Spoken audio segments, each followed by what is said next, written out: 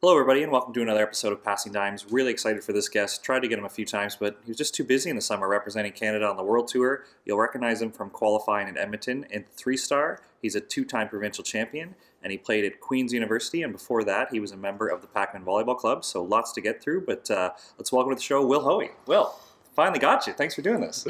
Thanks for having me, Josh. I appreciate it. Yeah, so let's go over the summer. I think the most exciting thing I want to talk about was Edmonton. Lots of Canadian teams there, but you were, I think, the only men's team and maybe the only team overall to survive the qualifier and get into the main draw. So I think people see an event and it's hosted on home soil and we're all excited. But with that excitement, was there any expectations or pressure when you get there and you get to the venue? Certainly a little bit of expectation. Like Jake and I always believe that we can win our matches. We had been on the road for a couple weeks at that point, and towards the end of the season, we felt we were playing good ball and we were building a good style of game. So ran into another Canadian team in the first round. They kept it pretty close because we were playing kind of for the same thing, but we edged them out and then got to play a strong Polish side. I'm not sure how experienced. I don't think the blocker was too experienced, but I got to see the defender when I played in Vegas last season, and he's a baller. So we were excited to get that win, especially on home soil. Always fun to play. It was funny playing at home in Edmonton because can't really say that anyone calls that home from Beach Volleyball Canada, but it is what it is. So just describe to me and our fans listening where you win a qualifier. It's got to be like a fire me up moment. Yes, we made it, but then the job's not done, right? And it gets a little bit harder on day two. I should have looked this up before the show, but you guys played Billy Allen and Stafford Slick, who are a tough American team who actually took a 9th at Worlds. Who was the other team in your pool? And just describe the feeling of like, yes, we're in the main draw. This is awesome, but then you got to go right back to work and battle tougher teams, even, right? Yeah, we had to.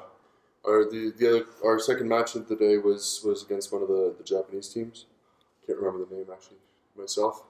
But yeah, going in, it was also my first time actually qualifying for an event. So that was quite the thrill moving into the main draw hotel instead of trying to find your own accommodations for the night, which I'd gotten pretty used to.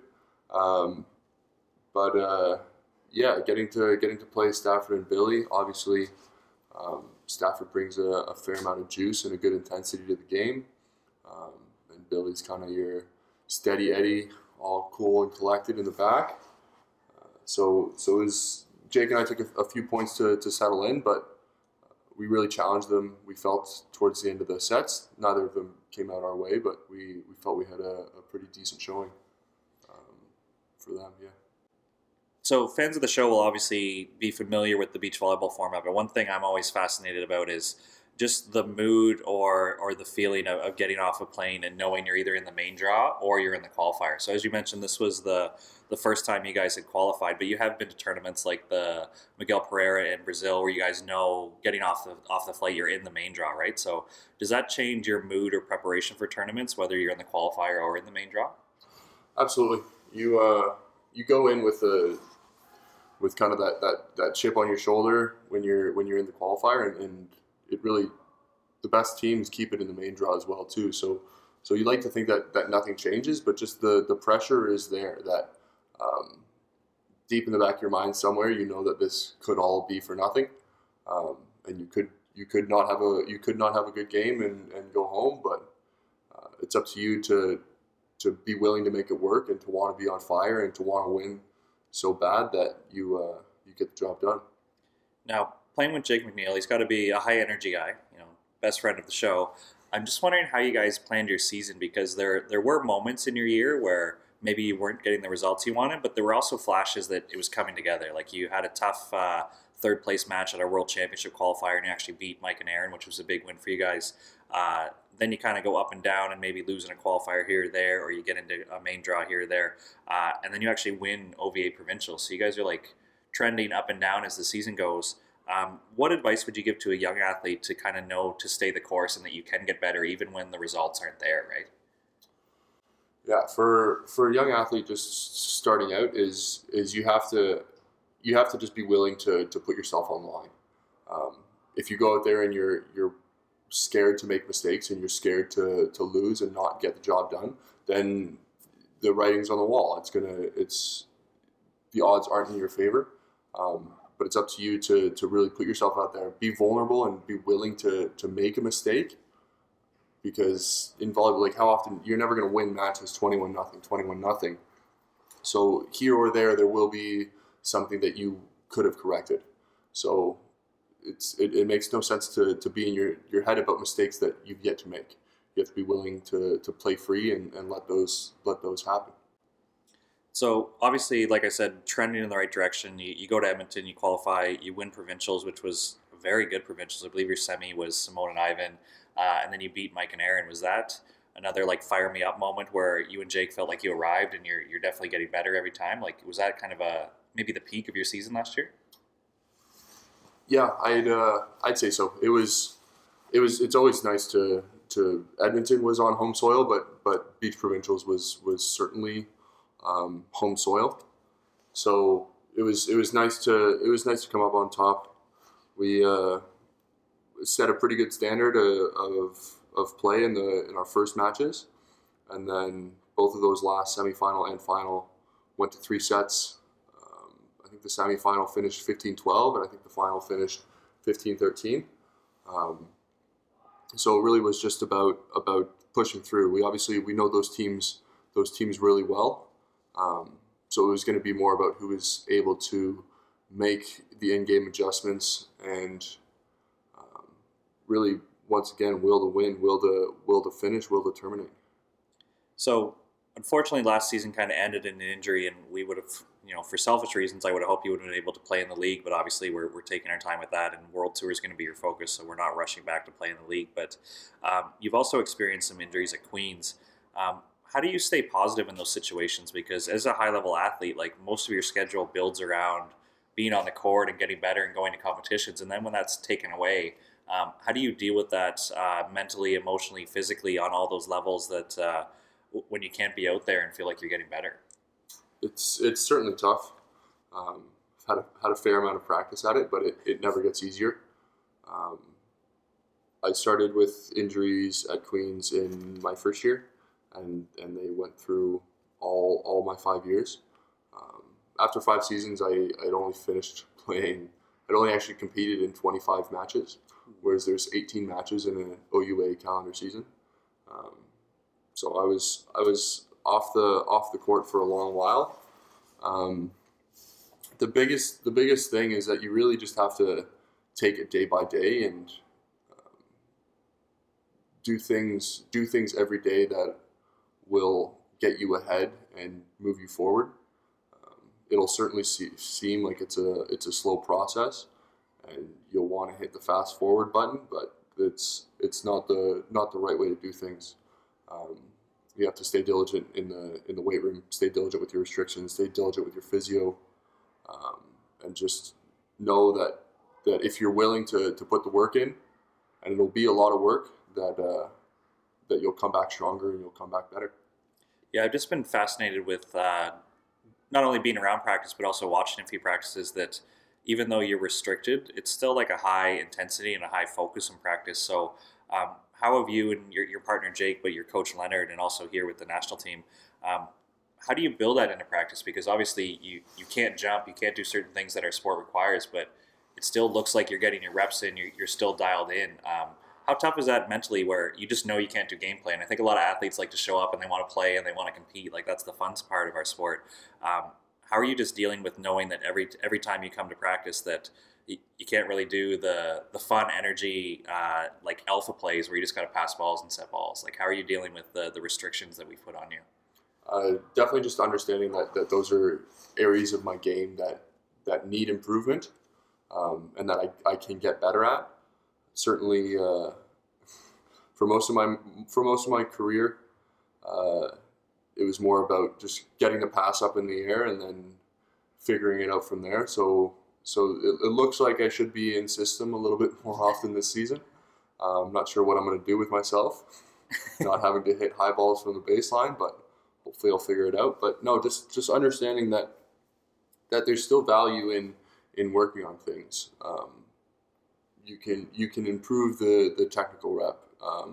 You can improve your engagement in the rep, and then finish with your execution and continue to hold yourself to a high standard. That doesn't change at all, and that's one thing that Jake and I have been fairly clear about is that we have big goals ahead of us, and we want to work to accomplish them, and I'm not going to let an injury or something prevent me from doing the things that I can still continue to do. So just to circle back there, you mentioned you did go to Queens. When you were coming through the club system and the high school system, what kind of attracted you to go to Queens? Obviously, your Pac-Man team was very competitive. We'll name drop. I mean, Wayne Wilkins was your coach. Marcus Trentz was on that team, came in like a bunch of guys. So obviously, you were getting ID'd because you guys were playing deep into tournaments. But when you were in your recruiting process, what made you think that Queens was the spot for you? Yeah, we had a great team. I was with Pac-Man in 17U, 18U. I played Orangeville Axe Elites actually in 16Us, where I found volleyball. Nice. They don't get enough shout-outs, so thank you for doing that. They definitely do not get enough shout-outs. A lot of great players actually came through that club. Myself, Marcus, and Michaela Reeser, actually, I believe that's where she got her start.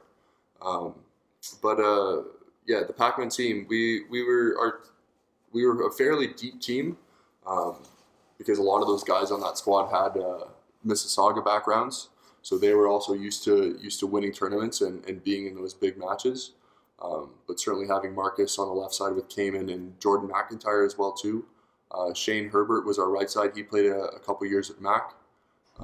Jeff Scott was a standout at Niagara when he went to on to post secondary, and we were happy to have him back that year because he was deciding between volleyball and baseball, and he actually didn't join our team until November, December. When he decided that volleyball was going to be the choice for him. But as for choosing to go to Queens, my choice was between a couple of the universities in Ontario, and then I also considered Dalhousie and Thompson Rivers. I think a big part of it for me was as I wanted to be close to home, but not too close. And I really enjoyed just the atmosphere at Queens, stepping foot onto campus for the first time. It even just kind of felt like I belonged. I really enjoyed that you could walk anywhere within 10-15 minutes. If you were any further than that, you might as well not go. I really enjoyed that. I really enjoyed, to be honest, the meal plan. All you can drink chocolate milk, all you can eat food as much as you want. The other schools weren't offering that, so that was certainly a standout. And then the program, they were coming off of a OUA championship, and the team was fairly young, with a couple older pieces, namely Jackson Dakin was a fifth year, who I actually spent a lot of time with, and he was a good. I wouldn't really say mentor to me, but he was someone I definitely looked up to and definitely still look up to now. But yeah, Queens. I remember looking back. I think it was 2014. I finally went through a filing cabinet and I found offers from York and Mac and Guelph, and I hadn't even opened them. I knew that Queens was where I wanted to go, and that was going to be it for me. Yeah, so you entered at an interesting time where I think the Yorin, Amoroso, Fotley, Nico, like that era had finally cycled out, right? So obviously hard for you to say because you weren't there during their time, but do you feel any of that culture lasted for your era, or was it kind of brand new because such the core all graduated at once, like O'Neid and all those guys seemed to come in together and leave together, but they were competitive and very, very good for their whole careers. So did they leave anything as kind of a legacy to Queens, or did it just cycle out and kind of end there? I feel like the biggest thing that they kind of left for us was traditions. just how we did things. We kind of not losing such a veteran presence and not having such a veteran presence. As I mentioned, Jackson Dakin was a fifth year, but then the next most senior athletes were Phil Goyer and Jacob Glantz, who were third years. So the team was incredibly young, and we kind of the good thing about that was we kind of got to choose our own direction and really play how we wanted to play. But unfortunately, it never really worked out towards the end of the season. We always felt that we were one of the top teams in the province, but our quarterfinals never really went the way that we wanted. But no, those guys definitely left a pretty big imprint on us rather. And then I'd say that even lasted kind of through my 5 years. Like even when we left, we still had the same first warm-up song as those guys put it in their fifth year, "Will You Be There" by Michael Jackson. And it was kind of when it was my time to graduate and leave, I encouraged the rookies and the young leaders who were on the team. I think Zach Hutchinson and Dylan Hunt, those characters in I think they would have been third, fourth year at that point. That it was up to them to create a new identity, and it was up to them to decide what they wanted to be, just like we got to do that as well too. And obviously, with Gabe coming in and taking over the helm, he's a great leader of men, and Queens took home the ship last year, finally beating Mac. We hadn't done that in 5-6 years, and all of a sudden they beat him 3 times in one season. No, it's good to hear you say that with a smile on your face, that you are a proud alumni. You still talk to the guys. You're still around the program. That it's Absolutely. good that Queens kind of has a legacy there, that there's still a connection, even though you've been gone for a few years and may not know some of the first years now, but you still pay attention. When they were in Toronto, I believe I saw you at the game. Like Absolutely. Queens is a good thing going. Yeah, totally. Obviously, a couple more shout-outs. Beach guy Mitch Newart making the switch from right side to middle blocker. Him and I had a couple conversations this year about what that would look like. Lucas Kaufman is an absolute stud. Probably the fastest indoor player or player that I ever played with on my side of the court. That says a lot because I played with Liam Kopp as well. And then Zane is an incredible setter. It would have been great to have him in our gym as well too. We really would have upped the standard, the level. And then obviously Zach coming in as kind of he was recruited, but I don't think anyone really knew who he was coming out of club. So him coming in and really making a name for himself, he always did things the right way. And similar to Joel Rudd as well too, always had a really good style of playing the game, and I'm happy to see those guys really grow into themselves. So you mentioned the games played at Queens, and it might surprise people that you mentioned, like, I think you said you played 24, 25, and it's an 18-game season, so must have been really tough. I remember in your third year, you went down with a pretty serious knee injury. Now, looking back and talking to you before the show, it sounds like there may have been some prevention that you could have done. So looking back, like, what would you tell a younger athlete or even tell your younger self that when these injuries started piling up, like, how important is injury prevention or just being aware of how your body feels and all the little things that go into it? Because that one was a pretty gnarly one, right? Yeah, so my injury started fairly early. In my first week at Queens, we were in a practice. I think it was our last tryout or first practice of the year, and I took a ball off the head that went pretty high, pretty far. I finished the practice because I didn't really realize what was up. But I realized that when I got home to my residence hall and I couldn't walk up the stairs, that something was wrong. Wow. So I was diagnosed with a concussion at that point, and then was shut down for a couple months. And that was tough, going into university in your first week, trying to make friends, trying to go to all your classes and whatnot, and then having a brain injury.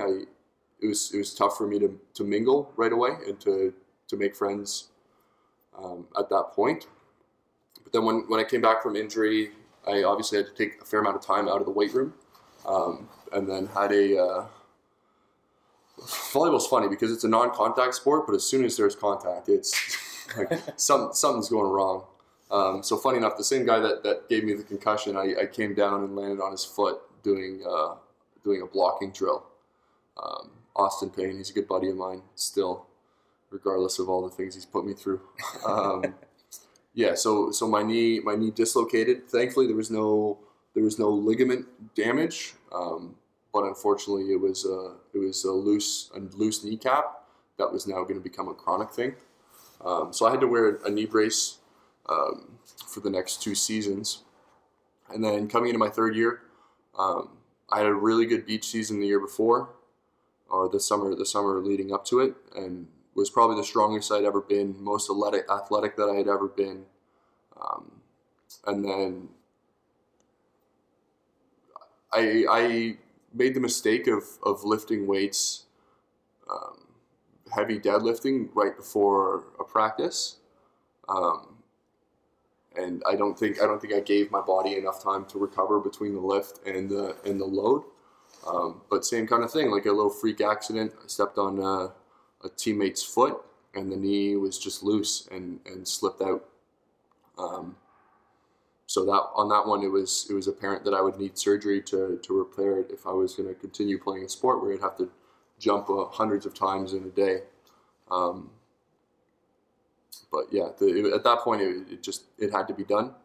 I tried to come back later that season. I booked the surgery for April after the exams.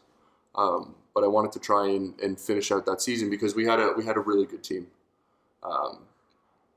But unfortunately, it wasn't in the cards for me. Actually, the knee dislocated one more time. I was throwing a football and planted on my left leg and went to rotate, and my body rotated and the knee stayed. So at that point, it was really apparent that I was going to need to shut it down for a recovery.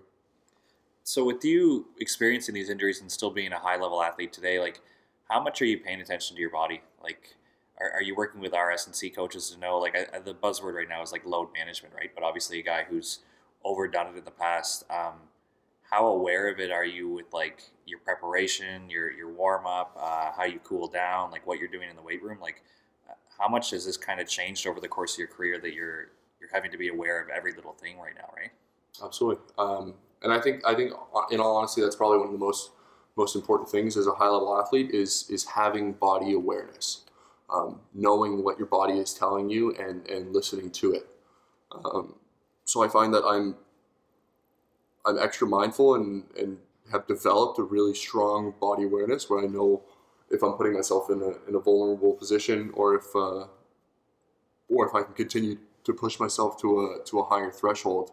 But it comes down to being a professional athlete. It's been said before, but it's a 24-hour job.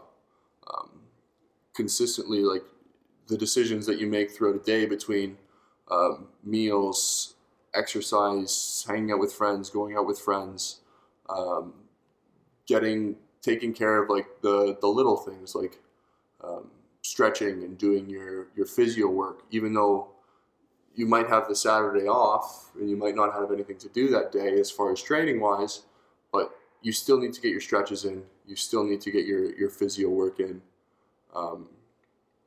Certainly with my current injury, still have to take the time to do what you need to do in that day to make you better for the next day.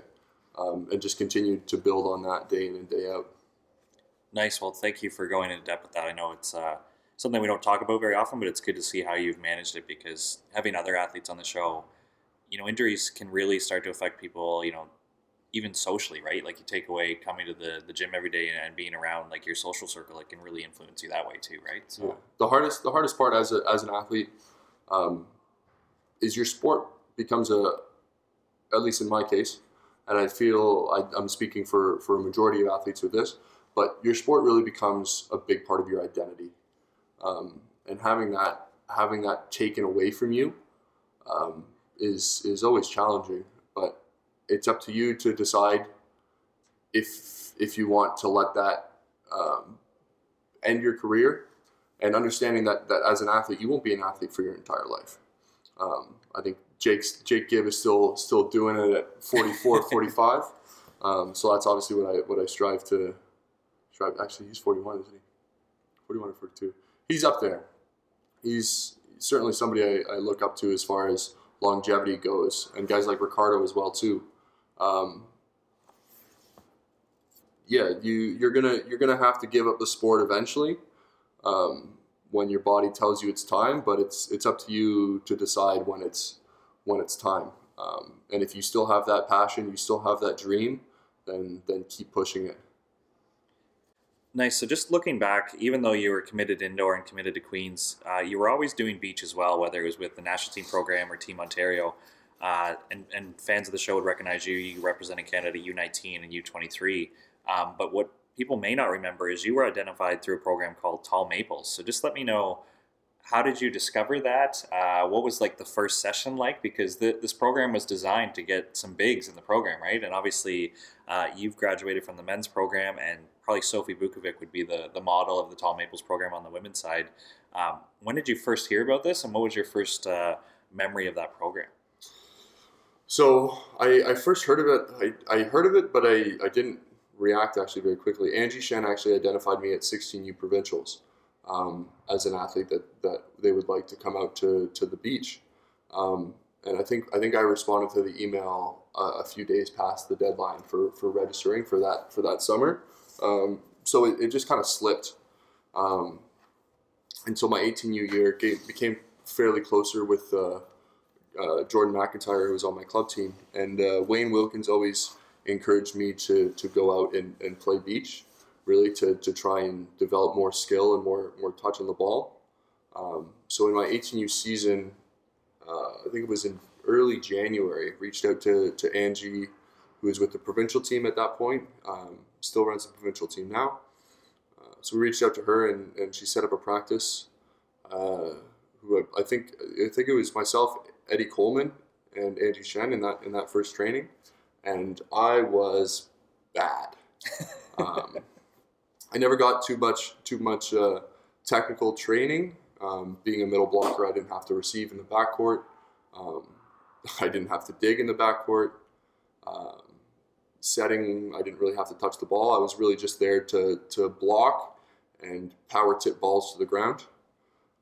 Was really my style of playing the game. So I had to learn volleyball from scratch there. And I think I really appreciate Angie and Eddie giving me that opportunity. And the thing I think that really helped me stand out in that was that I learned quickly, and they would give me pointers, and I would introduce them and involve them in my technique. So actually fairly quickly, I think. So I started those beach trainings in early January, and it was all just pass set work, a little bit of hitting, but not much. My coach was either Angie, Eddie, Simon Facto-Boutin, Mike Plantinga, were my first beach coaches actually.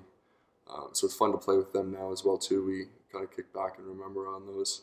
But I remember, I think it was late February. Leonard Krapp, who was the national team head coach at the time, is now my personal coach with Jake and our team, and he's also the club president for Markham Revolution, who I coach for now.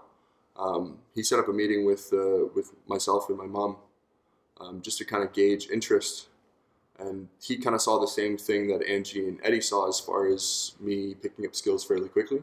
And he told me in February, March that he thought that I could be in a position to represent Canada at U19 World Championships. And I thought he was a psychopath because there's no way that I was going to be playing in a World Championship in the next 4 or 5 months. But time came for that trial. I played with Matt Guidi out from Side Out at BC, who went on to have a pretty good university career at UBC.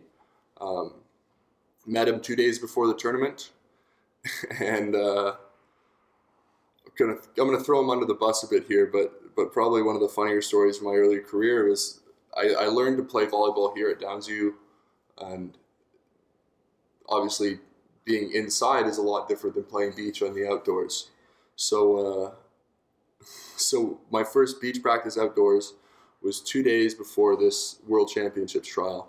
The week after indoor nationals had finished, I just committed to Queens, but I hadn't touched a volleyball outside in the wind ever. And so we finished this practice, and it went horribly, absolutely horribly. And we went and sat down with the side-out coach at the time, Kira, and she asked, she was like, "Is there anything else that you guys want to work on before we call it for the day?" And he looks over and he's like, "Yeah, can we teach this guy how to set?" I was like, "Yeah, that probably be good." So actually, I'd like to also thank Matt for that as well too, because now I think I put a lot into my setting, and I'd probably say that that's my best skill at this point. That's got to be tough as an athlete because you're transferring to a new sport, and there's people who show belief in you, but you're maybe not feeling too confident because you're still getting it. And then, your first experience with a new partner, and he kind of rips into you. It kind of lets you know that even though your stock is rising, that you weren't quite there yet. So that's a good story. Thanks for that one. Wasn't pretty. So fill us in. When you get to U19, what is your first impression of like, wow, this is international volleyball, and there's a lot of people taking this like very seriously, and they're invested? I think one big part was just seeing the size of the other teams as well. In Canada, there was a few guys my age that were also played indoor and were also pretty big middle blockers, like Luke Wood and Gabe Burlick, who was also my year as well. But I never seen guys who were that big with that much skill. I think his name was. We had quite the pool as well too. Myself and Liam Kopp, we drew the Polish team, Kaczmarek, and I can't remember who his partner is, but Kaczmarek is now with the national indoor team in Poland. We had Martin Ermakora and Lucas Stranger from Austria. Ermakora is obviously, I think he had a great season this year coming off shoulder surgery. Won a couple medals at European Championships, and then 3 or 4 star, I can't remember which one. And then we dropped to the U.S. in 3, but it was certainly, I think I had only played 3 beach tournaments before that, which was fairly special. And I remember my mom telling me about certain conversations that our coaches were having in the stands, because when we played the U.S. coaches were sitting with the Canadian coaches and just kind of chatting whatever, and they couldn't believe that I'd only been playing beach volleyball for 6 months. So I found that to be encouraging, that I'd already come a fair way, but certainly understood that I had a lot of work to do and a lot of goals and dreams ahead of me. And it was really actually that tournament that I decided that I was going to be a beach player. Yeah, I was just going to ask, like, what finally clicked for you, because you're working on your skills, you're dialed in, and all these people keep telling you how good you could be, but obviously as an 18-year-old or a 19-year-old kid, you want to be good now and you want to start winning games, right? So I was 17 at the time. 17, sorry. So what kind of got you hooked? Was it the challenge? Was it the feeling that you were getting better? Like, I know you played hockey growing up. Like, what kind of got you to go all in on this beach volleyball stuff? Like, why was this the sport for you? I really enjoyed the challenge, but I also really enjoyed getting to handle the ball. Like I said, as a middle blocker, an untrained middle blocker, I didn't get to touch the ball a lot, so I liked in beach that I was a lot more involved. And I tried out for the indoor provincial team and attended HBC the year before and got cut from that. And not that I felt that I deserved the spot, but it certainly hurt, and certainly wanted to be part of that program, part of that team. So I think also just being accepted on the beach and getting nominated and recognized to go play in World Championships, I knew that I wasn't great yet, but obviously having Leonard in my corner and him believing in me, I knew I wanted to continue down that path. Now, with your history, we can take credit that you went to a Youth Worlds and you cycled into the senior national team, where that doesn't always happen in Canada, but obviously you've experienced it, but there's other countries like Australia, Germany, Russia, like Austria, it seems like Poland, that there's countries that when they send somebody to Youth Worlds, they usually end up on the map later on, like they become a main draw player. For you going through that, what do you think they're doing at Youth World Championships, or what helped you to kind of know that you could play at the next level? Yeah, I think with some of the European sides, like I said, Kashmarek from Poland, he's a dominant indoor player now. And then guys like a few of the guys who are now with the indoor national team, Stephen Marr and Vanna Demyanenko, they chose the indoor route compared to the beach route early in. I think after their 18U season, they understood that that's the way they wanted to go. But I think as far as being exposed to one of those tournaments, it either really resonates with you or it doesn't as much. Like if being there and realizing like this is amazing, like what do you mean I can travel the world and see different beaches and go to all these beautiful, amazing places and get to compete and play and try and be the best. Those are really all the things that hit home for me. So I think it really stands to you as an individual. Either it's going to hit you where it matters, or it's not. But I think the FIVB does a great job of exposing the younger generation to those. I just wish that they would continue to hold U19 and U21 World Championships in the same year as well too, instead of comparing them back to back, because it gives the youth, especially outside of Europe, because the Europeans do a good job of holding those events annually and developing those athletes. But certainly as far as Canada, we don't have too many meaningful competitions. So I think it was good for us to have that exposure and have that opportunity. I'm going to try to describe this the best I can, where here with the beach national team, we have teams within teams, right? So it's kind of like one big team, but you can tell everybody's got their own focus, and we're going to meet at tournaments, and it's not always rooting for each other, right? Because like if you win, how am I going to win? Like there's certain divide there. But I find that you're one of the guys who walks the line well, that you compete at a high level, but you also organize a football pool, and we get to chirp each other, and we get to compete that. And you also took a lead on an event that's going to be a fundraiser, right? So what do you enjoy about like that team within team thing, where you can still be like buddies off the court, but battle when you're on the court? Like how do you walk the line of doing both? I think it comes from, that's the one thing I always, going through university and spending my summer in a beach training environment, which is you and a partner, and then going back to school and having 17 other guys in the locker room. Like that's probably the thing I miss most about indoor, is just that team environment. So I'm thankful that we're still able to get that in a training group. All certainly looking over and pushing each other to be better, holding each other to a high standard, and really just a sense of community, and space and place. Like we all hold this as much as we probably don't enjoy training inside for most of the year. This is valuable time for us that we spend so much time here. It's developed relationships for all the athletes, between coaches and peers and just staff in general. But I think the biggest thing, once again, just has to be that community that we have here. Regardless that at the end of the day, I want Jake and I to do better than any of the other teams here, and I'm willing to put the work in. But at the same time, kind of like a high tide raises all ships sort of thing. So happy to have other players around here who can play ball and who can push us and who can really force us to get better and put us into tough situations where we need to come out and win.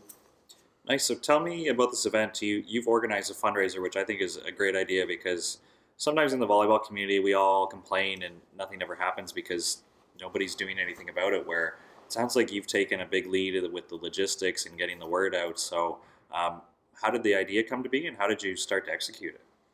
The idea really came to be that I was just really wanted volleyballs. So just a little background. The event, we're hosting an event, Volleyball Canada, with partnership with our sponsor Lululemon. at the Queen Street Lululemon store in Toronto this Friday, January 24th.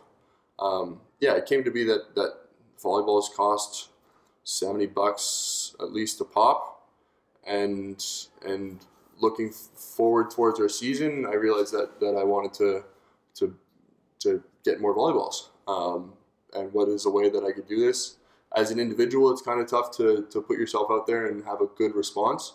But I figured that as a group, the athletes would be able to actually make an impact, and getting enough of us together. One to have an evening together, and really grow that sense of community, but also to get something out of it.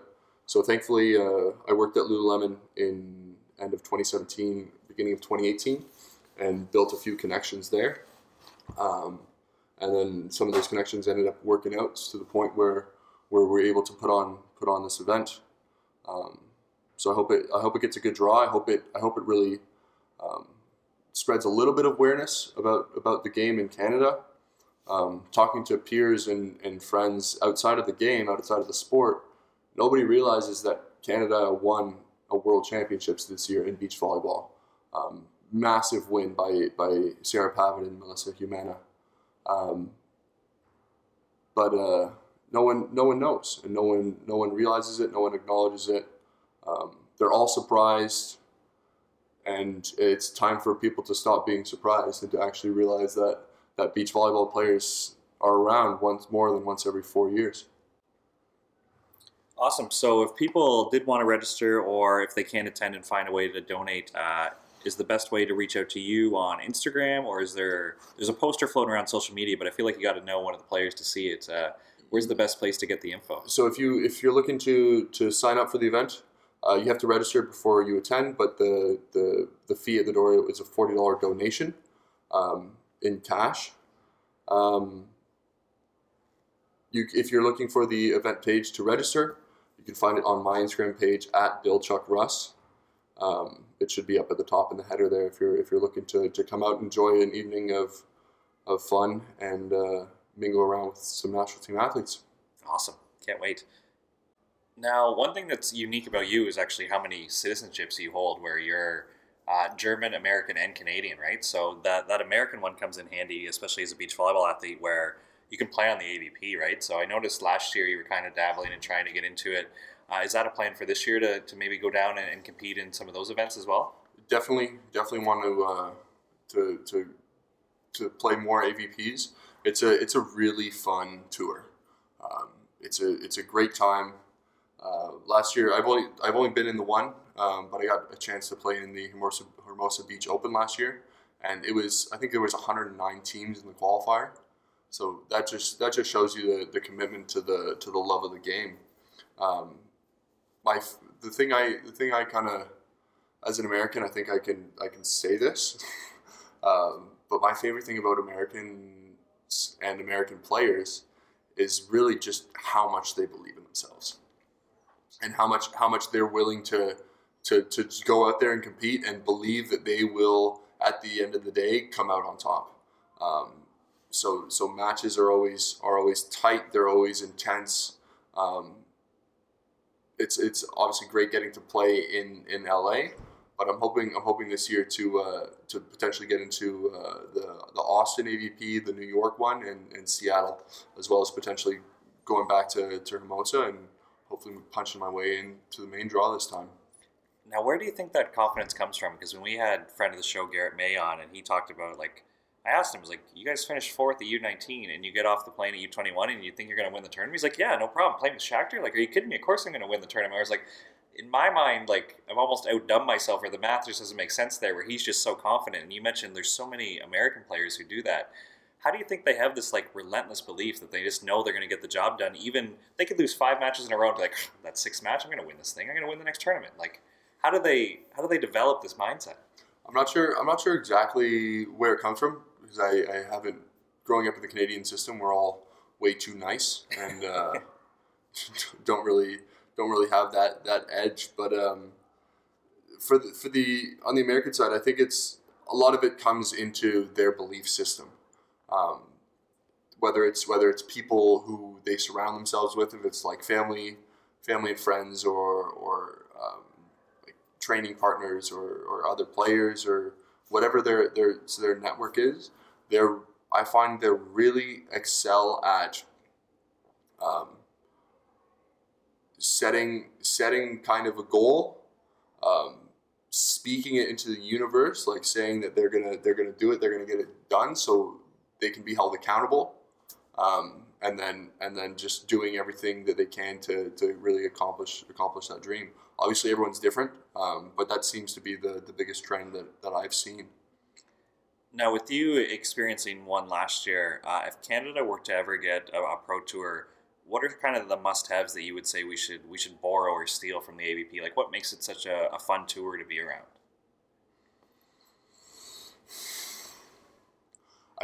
That's a tough one, because part of the fun of it is just the history of it.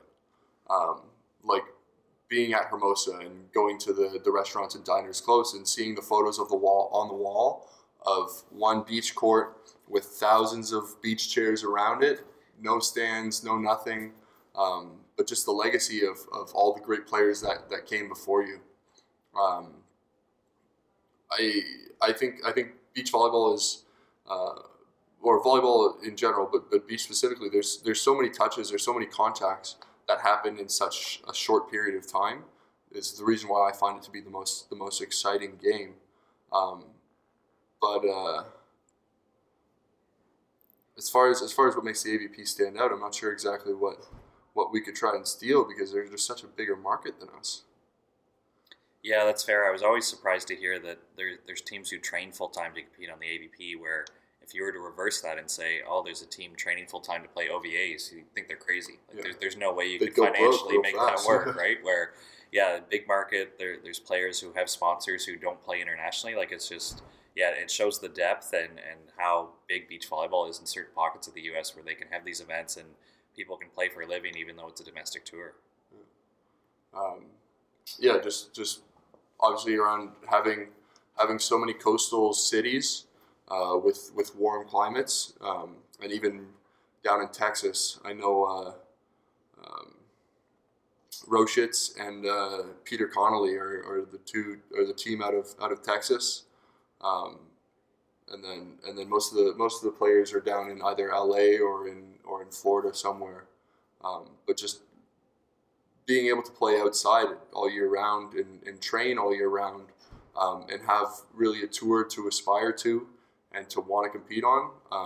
I think once athletes kind of make a name for themselves on the AVP, they find their way to the FIVB, and I think that's what really set the U.S. apart. As far as guys like, that's where guys like Gibb learned how to play. That's where guys like Dalhouser learned how to play. All the OGs of the American program all really found their game on that tour, and the exposure and the meaningful matches is really what has always set the Americans apart.